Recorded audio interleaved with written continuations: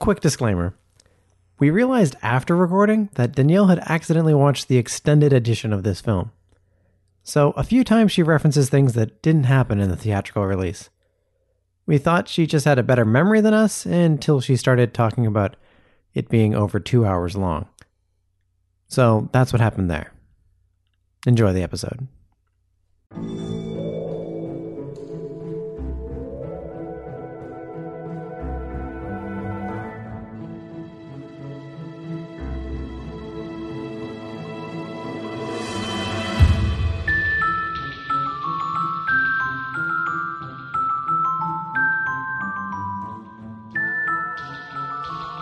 Welcome to Break a Wish, the podcast where all your dreams come true, but with terrible, ironic costs.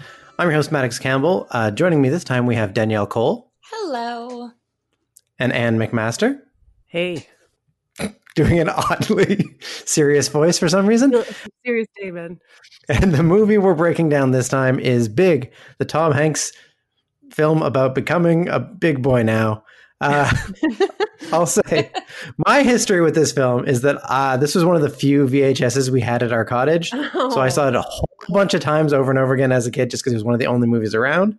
And then I had not seen it for years until rewatching it for this. And definitely my perspective on it has changed watching it as a kid and watching it as an adult. Right. But still overall pretty good film. That was one question I had because both of you have seen it before. And were at one point, maybe are currently fans of it. And I was wondering if it had changed for you watching it now. It was definitely a different lens to watch it as an adult in 2020 as to when I watched it as I was probably about 13, maybe 15. And probably not in it couldn't have been in the 80s because I wouldn't have been that old then. But a couple years closer to the release date, it wasn't as far in the future. And there are some things that definitely seem different about it. But was this your first experience with it, Danielle? Yes, it was the very first time I've ever seen it. I think I saw about 5 minutes of it one time when it was rerunning on television and my dad was watching it. But that is it. And aside from that, I have absolutely not seen it. I would say that 5 minutes of TV watching does not count as a full viewing experience of a film. No, it really wasn't. I had no idea what was happening. It's big, not small. Come on. Yeah, it's a big film. It's a big film. What about you, Anne? Oh my God. It holds up for me. And it's taken on new meaning. Because I watched it. So I was about 12 or 13 when it came out, and I believe the main character is 11 in it. So I was that 13. age. Oh, 13. Oh my God. So there you go. I was that age. And I rewatched it recently for this, and I am now the parent to a 10-year-old boy. So I'm there's just so many different things I saw in it. And especially as a comedian and someone who plays with joy and the idea of being playful as an adult, I was ooh, I'm reading a lot of things into this based on my own biases now. Yeah, I guess just because you brought up the age, I will bring up, he says he was 13. The character says that near the end. So it's 13 is what he starts as. And I looked up Tom Hanks's age at the time of filming is 32.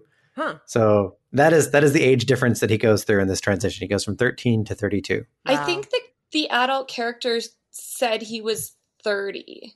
He says you look 30, and then the other guy's like, I bet you're even older than that. Yeah. Which I think is a joke to the fact that, Tom Hanks was 32 at the time. Yeah, an inside-y kind of joke. Yeah.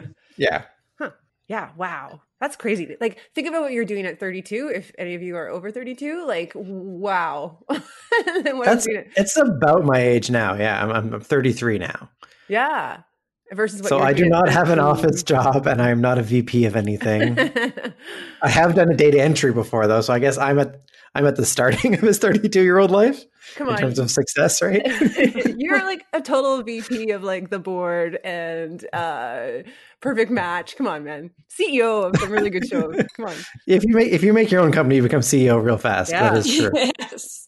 I will also say it did at times feel like a kid imagining what adulthood would be like. And it's I'll just walk in and have no problems. I'll get a job and then I'll meet my boss and then I'll be in charge of everything. And my entire life will fall into place in 4 weeks, 5 weeks. Yeah, there's definitely a wish fulfillment element. There's just everything going right for him after a very short period of like New York is a big scary city. Everything just starts to go right for him. Well, it would be a really different movie if it was going wrong. Like this poor child in Manhattan, just like falling into drugs and alcohol. Like no, Yes, true. That would be a very different film. Bad, yes.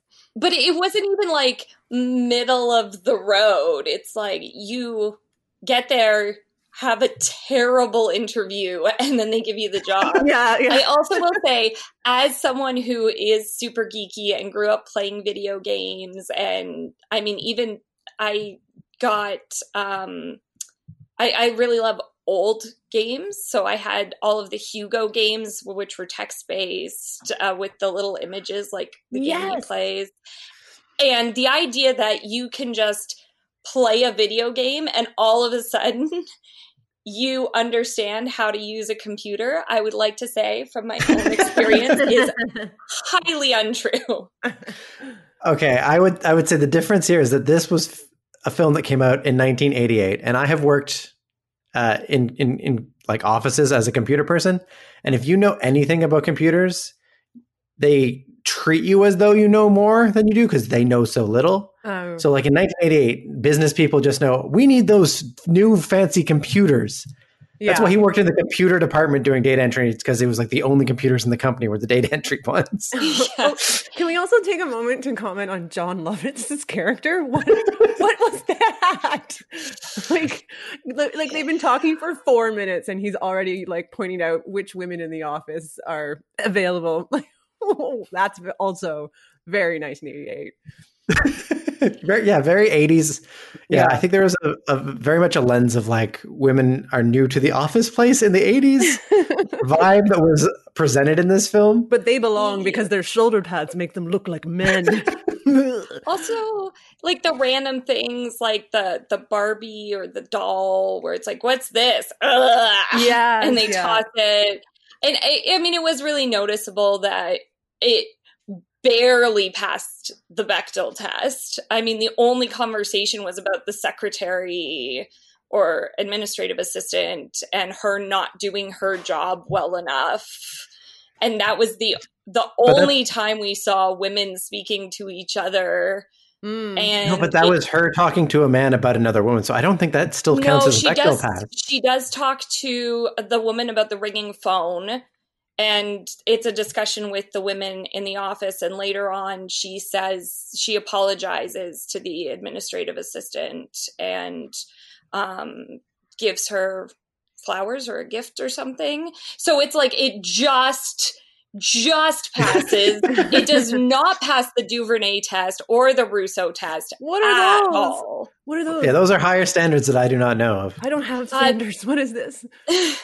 The Duvernay test is having at least 2 characters of color who have their own lives and storylines are not just supporting character or supporting figures for white characters. Yes, I believe the only non-white character I recall is a mailman who says, "My man." And don't forget Zoltan. I don't think I count a arcade machine as a non-white character. Yeah, no, this is very 1988. The whitest cast. Yeah, and then there's the woman who tells them to fill out the forms. Oh, right. And there is a woman who says, "Oh, I'll go answer the phone." Like it's very there is not inclusive representation, and the Russo test LGBTQ plus representation. Oh, this is awesome! Thank you. I've learned a lot. I definitely think that one is not even close to being passed. I don't remember any representation of that point. There's the fight scene between the 2 men. I thought that was a bit tense that way. I don't think that was meant to be read that way, and I think that was you. I'm just dirty seeing that and just putting that on the scene. But I don't think it was a good scene. Yeah. Can I also they were playing squash and wrestling? Okay. Yeah. Maybe it's just because I grew up with super paranoid parents, but I was also, when I was watching it, I was like, what is going on with these parents? Like, this kid's been gone for weeks now. Mm-hmm. There is, and the detectives working on this, there's someone who you think has abducted your child, who you think is running around in at least the same kind of underwear as your child. And there are no police sketches on the news. There is like the parents aren't sobbing on the news saying like our son is missing, please bring him back. Yeah, there's like, just a milk carton. There's a milk carton. That was it. But that's it. And the mother does seem very upset. And I have been thinking about that. Again, you talked about like this could have been a very different film if things didn't go so well for him. It also could have been a very different film if it was just presented from the mother's perspective. Because even then, it's seen kind of jokey, like, oh, the mother doesn't know who he is, and so it's like scary. The flip side of this movie is Taken with Liam Neeson. But yeah, it's basically a Taken. Yeah, it could even be a scenario of being like a horror film about a distraught mother not being able to find her son, and him occasionally calling and just being super weird on the phone. She's just got the knife in her hand the whole time. I will find you. Doesn't even.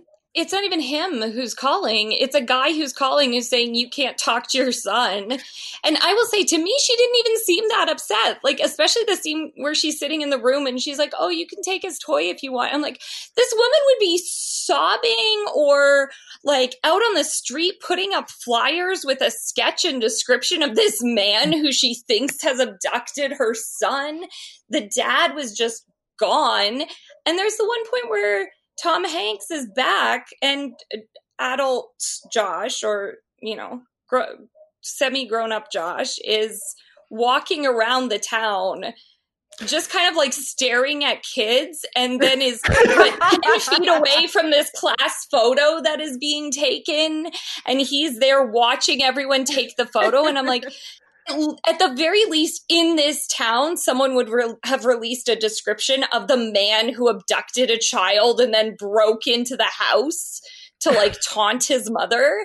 And yet he's walking around staring at random children who are still just in the streets. You can't just assume every guy at the park staring at your kid play is a random weirdo. Like, he's quite possibly a time traveling Zoltan wishing freak, like that's, you have to be inclusive. What's the test for that?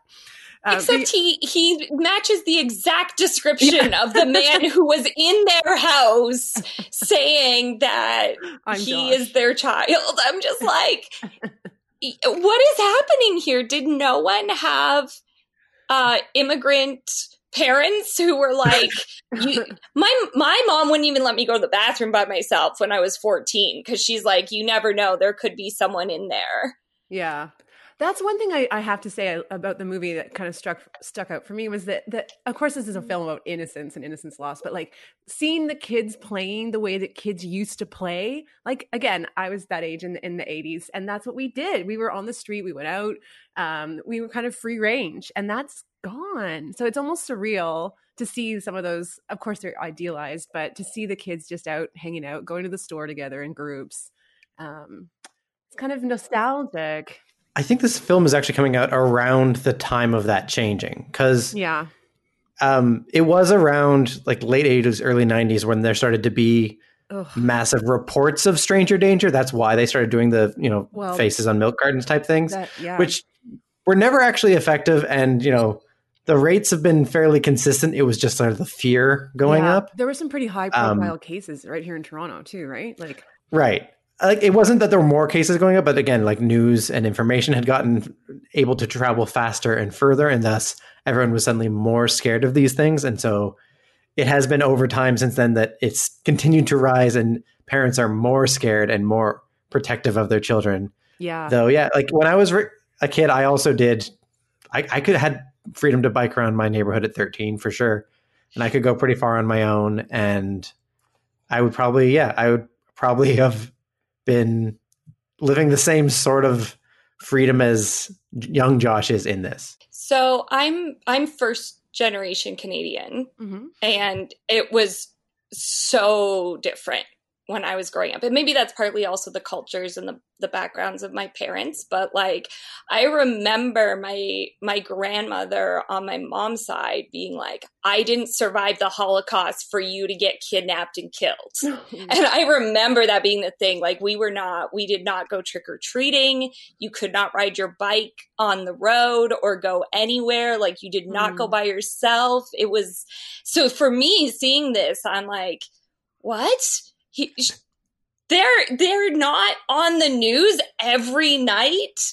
They're not out like banging on people's doors saying, have you seen my child? Like, my grandmother still will call me, and if I don't answer the phone and I don't call her back in 30 minutes, she's like, I thought you died. I thought someone murdered you. Oh, Maddox, we had such a different childhood. I think It was different than that. I remember like standing next to train tracks when I was like 11 years old, putting pennies on them. Like, what's going to happen? I think we're a spectrum then, because my mom definitely will constantly assume that I have died of things and warn me of things, but she still gave me the freedom to range because she just knew that it was unrealistic to hold me in. But then will also just, sit up crying and nervous, assuming that I have died and just knowing that there's nothing she can do about it until it's like at least the next day or something. Right. My mother didn't even call me during lockdown. Like, oh no. That's okay. I'm fine. I have a therapist. It's all good. But just different strokes for different folks, I guess. I'm saying, like, I'm in my 30s. I've mentioned this. Like, when I go home for the holidays and stuff, I'm living at home for a little, like, for, a couple weeks. My mom will still be like, make sure you look both ways before crossing the street every time I leave the house. And I'm like, if I didn't learn it by now, this warning's not going to do it. Right. Aww. So she still lives in that constant parenting fear, but I guess she's just, maybe she's acclimatized to the Canadian culture level of fear that, she doesn't or the act on it or forbid level. me. Yeah. It's funny because like I said, I have a son who's 10, and just a couple weeks ago, I was like, you know what? Go ahead and ride your bike. That's fine. Like, go ahead around the neighborhood. Just don't. You have a phone, so this has changed things, right? He's got a phone. Go ahead and just don't cross these major streets. He's like, okay, cool, thanks, Mom. And then 2 minutes later, I get a text. I'm crossing Spadina. I'm like, no, that was one of the streets. The one thing it said not to do. And but I'm also like, you know what? Okay, yeah. You have to let go. You have to let them but it's so hard. Yeah. Like they're always your baby. Oh, this is turning into a whole other conversation now. Oh. Well, no, but yeah, I guess I did wonder about that perspective the entire film of like, this is, for the mother, we're watching him be silly, acting like Tom Hanks, acting like a kid, even though he's a grown up. Which he did a very good job of, by the way, just to say. Yes. Oh, he was great at seeming like a kid in an adult. He was nominated for an Oscar for that role. Oh, did he? Yeah. Was he really? He was. Yep. Wow. I mean, it's very, it feels realistic. It feels like he just doesn't understand the context of what's going on, but he's not like playing it up. Yeah. And the physicality of that role, like I forgot what physical comedy there is in this. Like, I mean, I laughed so hard whenever he drags her up on remember that scene where he drags her up on the trampoline? Just like the way a child would, like, come on. And there's no elegance. She's like face planting and getting dragged by her face. Or when he runs and I don't know, he has that, like, his arms and legs just don't seem fully coordinated. Anyway, sorry, Maddox, you were saying, so even though he's having fun. Yeah, just like, meanwhile, this whole time, there is that sort of that mother going through the exact same things that you're talking about, like your mother going through, or Anne going through, where she's just wringing her hands. But that's all in the background of the film while the silly things are happening. We're having fun. There's another character sort of going through torment in the background. Also, where is his father? Yeah. His father just disappears, and I'm like, what happened? It's a TV dad. He's out of frame. He's either at work or in the study ignoring his family. That's how TV dads were in the 80s. Yeah. But and also, like, for all that tragedy to happen over such a frivolous passing thought wish too, of being like, no, I wish I was a big boy now so I could go on roller coasters and sit next to the pretty girl I like. It was such an irresponsible reason to make such a big decision. Yes. And then can we also say that Billy is his best friend, right? Mhm. I believe so. Yeah.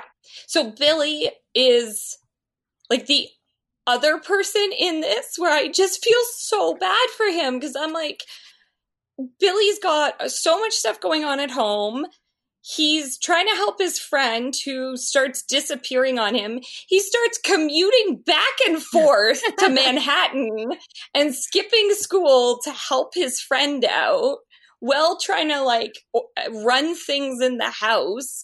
And Billy doesn't even get anything good out of it. His friend is like, oh yeah, I'm getting paychecks and this is my apartment and I'm dating someone now, which also that was super weird we need to to talk about watch. Yeah, we for will need to sure. talk about that. But yes, I think if he had been smart, he would have like given his money to Billy or something Yes. at the end. His last act as an adult should have been to transfer all of the money he now has Also, to his friend Billy or something. what happened to his apartment and all his stuff and presumably any savings that he had? He's just like, well, guess those are gone. It's just all abandoned. Though, wait, it's still in his name.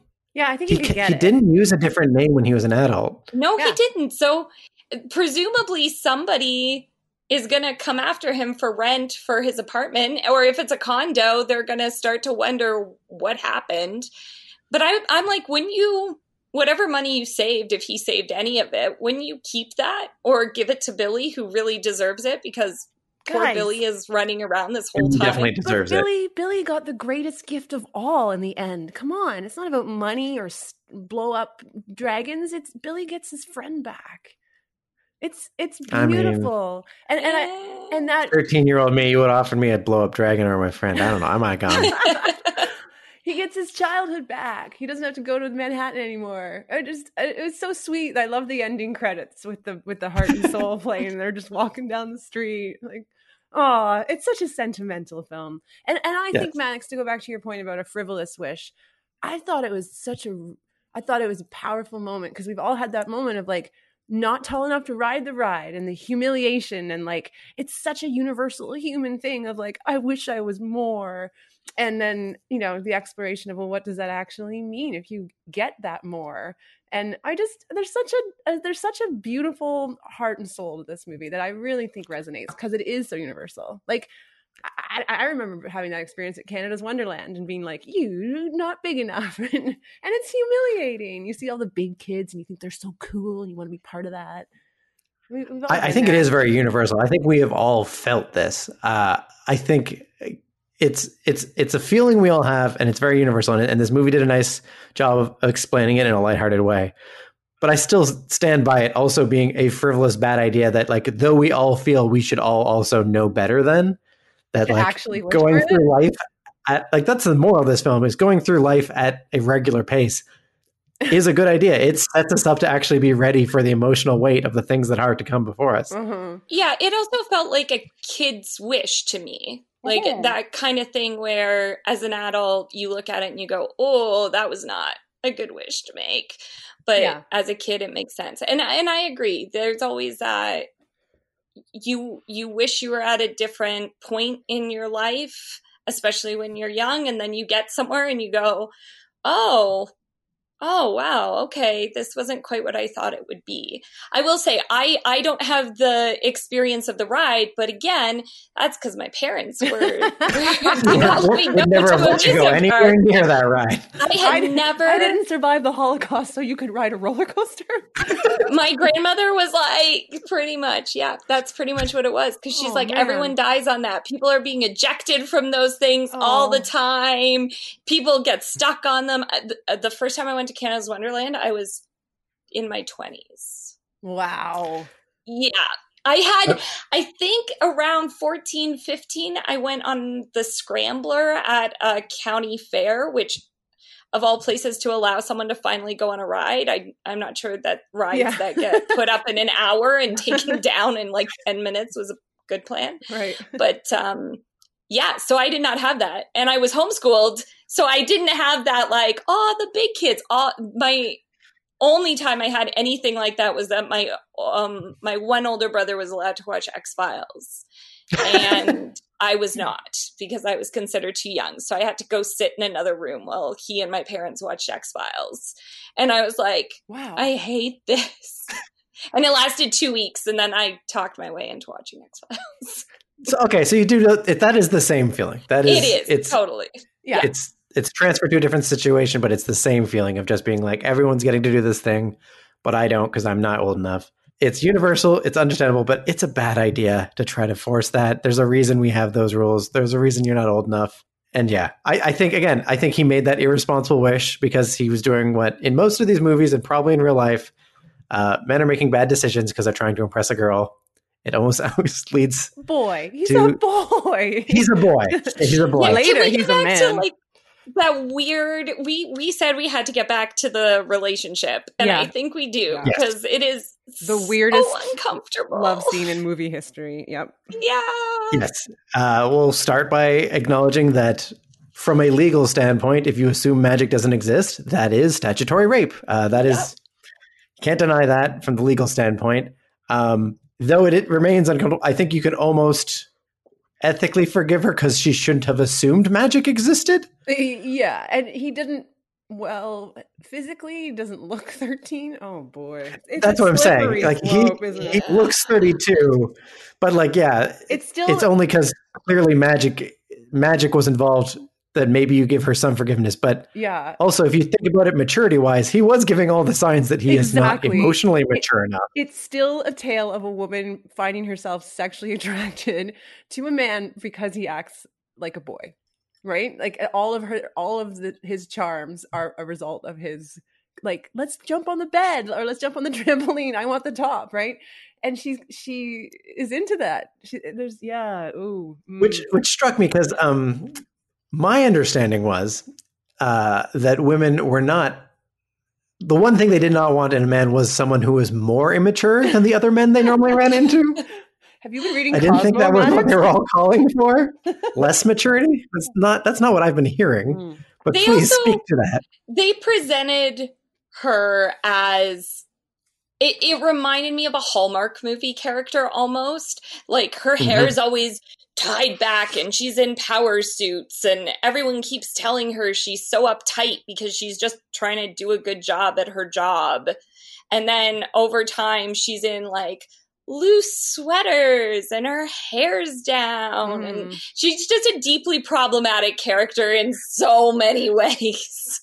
Yeah, I think the way the film's trying to sell her is the idea that she's starts as a business climber and her interest in him is because he's the new favorite of the boss. So she sees him as a rung on her ladder to success.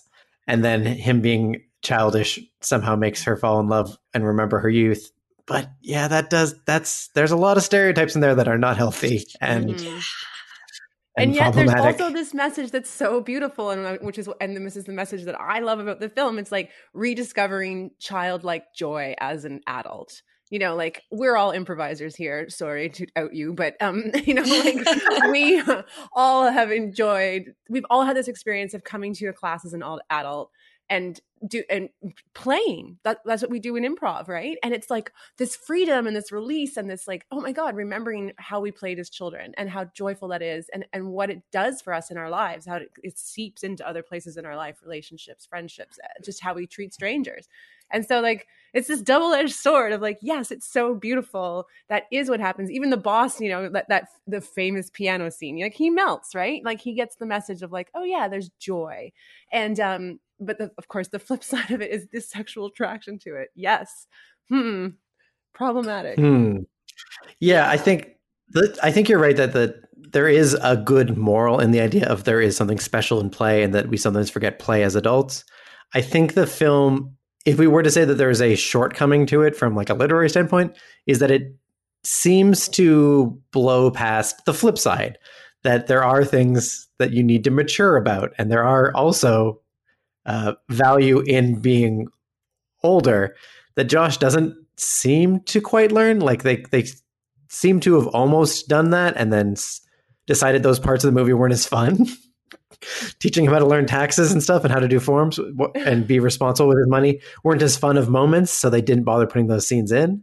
But it's it seems like he's getting into an adult life near the end, right? Like he blows off his friend because he's like, I got responsibilities. Yeah. This is an important call. But that's like a very short moment, a very short service before. Also, it's not real responsibilities. He's like, oh, I have this woman who I'm into and things are going well at my job. So I don't want to talk to you. And then again, Billy is there being super responsible and being like, okay, your mom is in your room. She clearly misses you. I'm going to call all of these carnivals. I'm going to sort this all out. I'm going to help you. And I'm like, Billy is more responsible than Josh at any point in this movie. Do you think it would have been a different scenario? Do you think he would have been ready for it if Billy had gotten bigged instead? Oh, whoa. I think Billy would have done better than Josh. Being a grown-up. Now, I think Billy has his own problematic stuff and yeah, but I think Billy would have made a different wish, man. Like Billy was really struggling with that basketball. Like he might have wished to be tall or he might have wished that his friend was more like attentive to his emotional needs. I don't know. Like it's yeah. But you're right. Okay, or his mom, like in a way, his mom is there talking about herself as Billy is running around and prepping meals and doing this and doing that. And in a way, that's also the dynamic he's found with Josh, where Josh is like absorbed in his own life and his stuff, and Billy's just running around, taking care of everyone. Billy the rescuer. Oh God, Billy's going to have a horrible life. Billy's going to need to go to some therapy, and then Billy's going to realize that he needs to cut some toxic relationships out of his life. Billy is going to marry a narcissist, and it is not going to go well. That is, oh no, poor Billy. Yeah, you're right. Billy's kind of like the moral heart of this movie. Like he really is. Yeah. Oh no. Oh, Billy. No, and all this said, I agree with you, Anne, and I also think there are such charming things about this movie. Like I was watching it and there were so many things where I'm like, oh, that's problematic and that's problematic and that's problematic. And then there still is this amazing sort of moral about the importance of playfulness and the importance of keeping a sense of fun alive. And Tom Hanks is just incredibly charming. Mm-hmm. Even the moments where you're kind of like, oh, don't do that. Don't do that. Yeah. Because we do live in a society. He still is charming. He's totally charming, and he nails the impersonation and also the innocence of that character that is in him, right? Like, because we still are in a society where we reward vulnerability and in like innocence, like that kind of like playfulness that is like we admire that in people that can just be like, yeah, I'm going to fill my apartment with toys. I like, there's something kind of like, we kind of envy people for that. I don't know. Maybe I don't know. Do you? I'm speculating. I mean, I have a fair number of toys still, I guess. Yeah, to be fair, I'm deeply within geek culture, and I'm sitting here staring at all of my Lord of the Rings action figures. Nice. Nice. But yeah, little figurines, a couple stuffies, some stuffed animals, some more gifts, but yeah, still.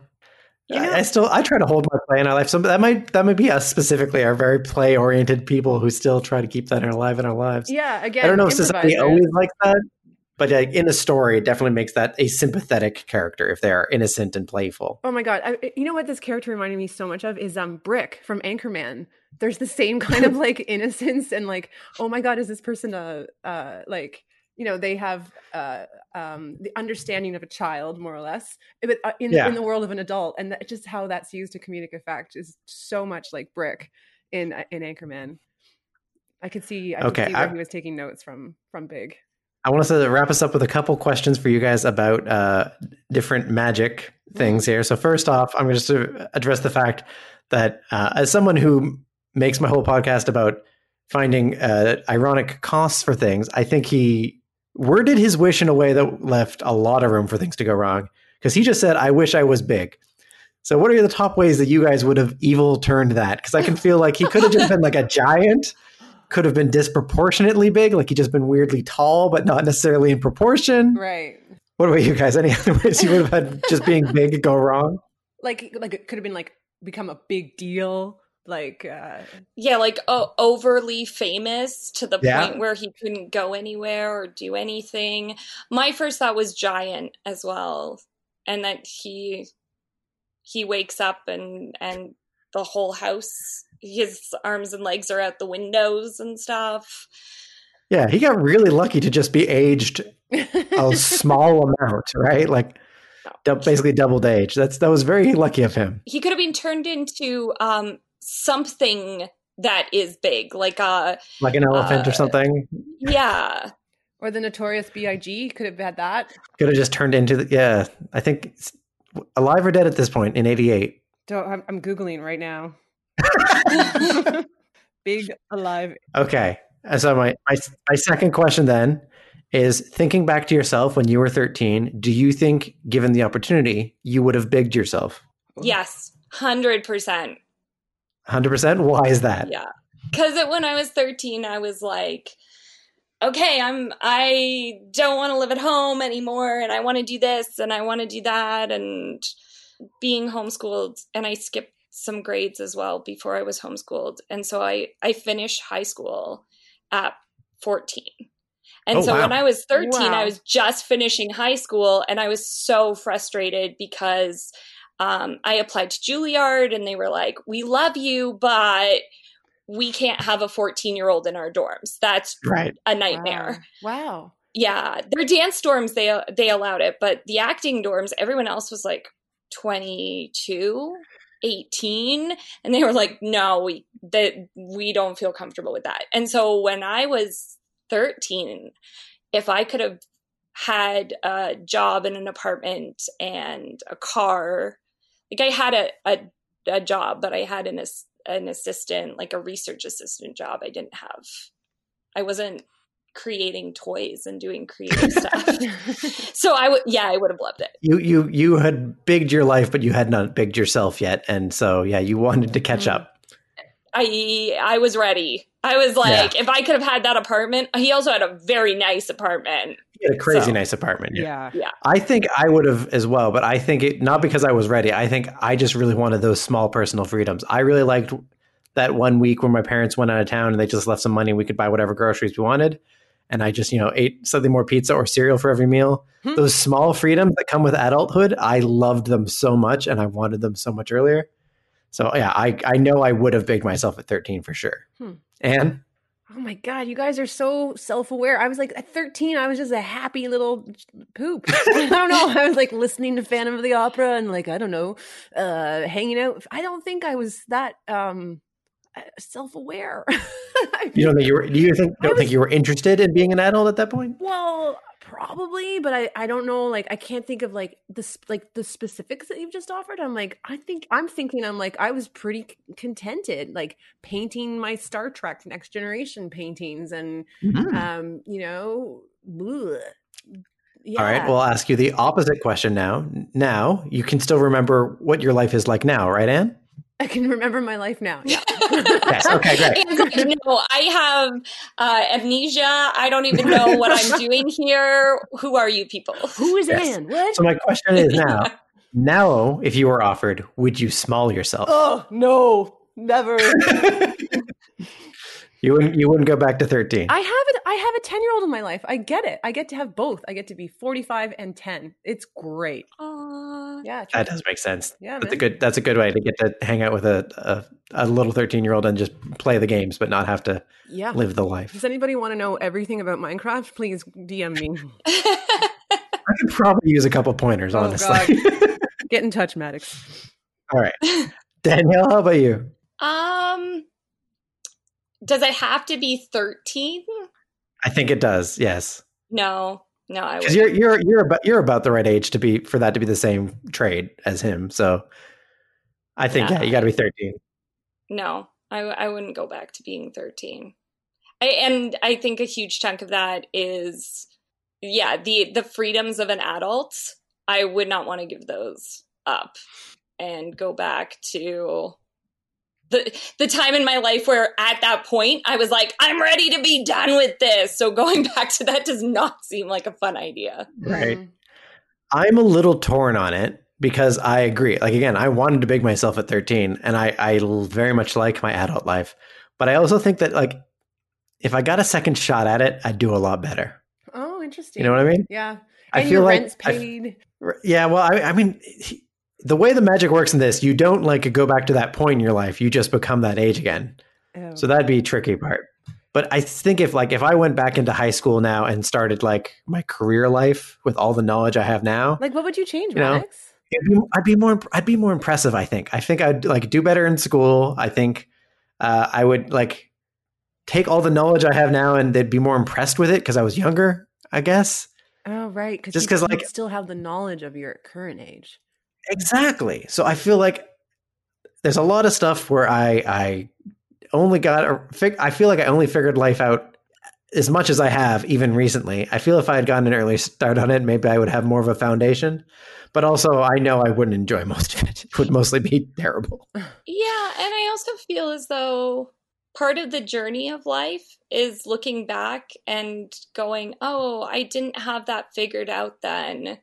Mm-hmm. And then I'm sure 10 years from now, we could have the same conversation about now. And I also feel like even if you did go back, you would find new challenges. There would be different challenges that would arise because of your new situation. So I think it's that 2020 hindsight thing. Like, it's easy to say, oh, if I could do it over again, then we wouldn't fall into these mistakes, but I'm sure we would all find new ones to fall into and new things we have to discover. Yeah, I think I'm torn because I have hubris and I think I can pull it off, but I think you're right. I think I would mess all sorts of new things up. I mean, I can't figure out TikTok, and I think that's important for kids now. I think it's important.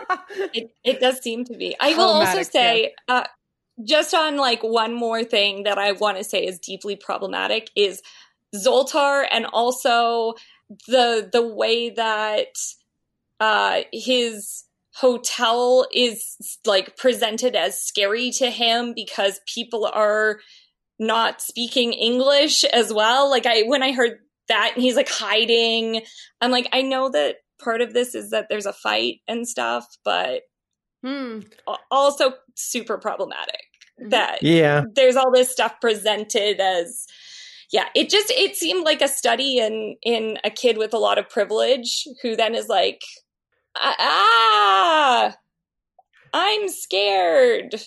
Yeah, I think they definitely wanted to exaggerate all the scariness, and they just found the ways that they thought the people they were targeting the film at, which again were middle class white people. There was a lot of xenophobia and racism in that part that I feel like needs to get called out.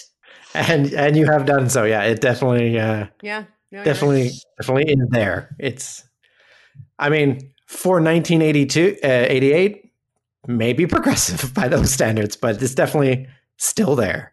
Yeah. But I think we have spent our time talking about our bigness and our smallness, and I think we have talked this film through. We are big kids now. We are all big kids now. Yay. And we never have to worry about the traumas of being small ever again. But thank you so much, both of you, for joining me for this conversation about Big. Thank you, thank you. It was very fun. Mm-hmm. And to everyone who is listening, we'll have another movie next week. Bye.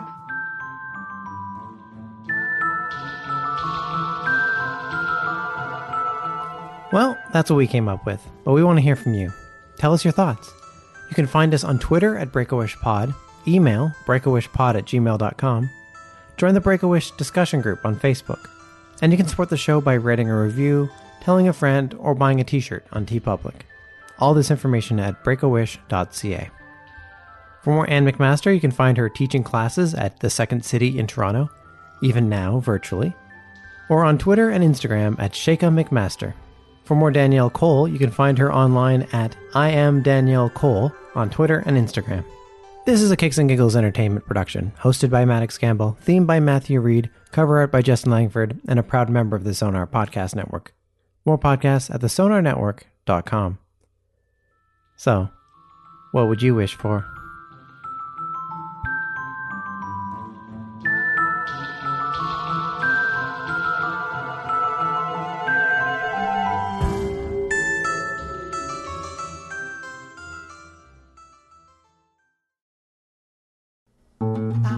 This podcast has been brought to you by the Sonar Network.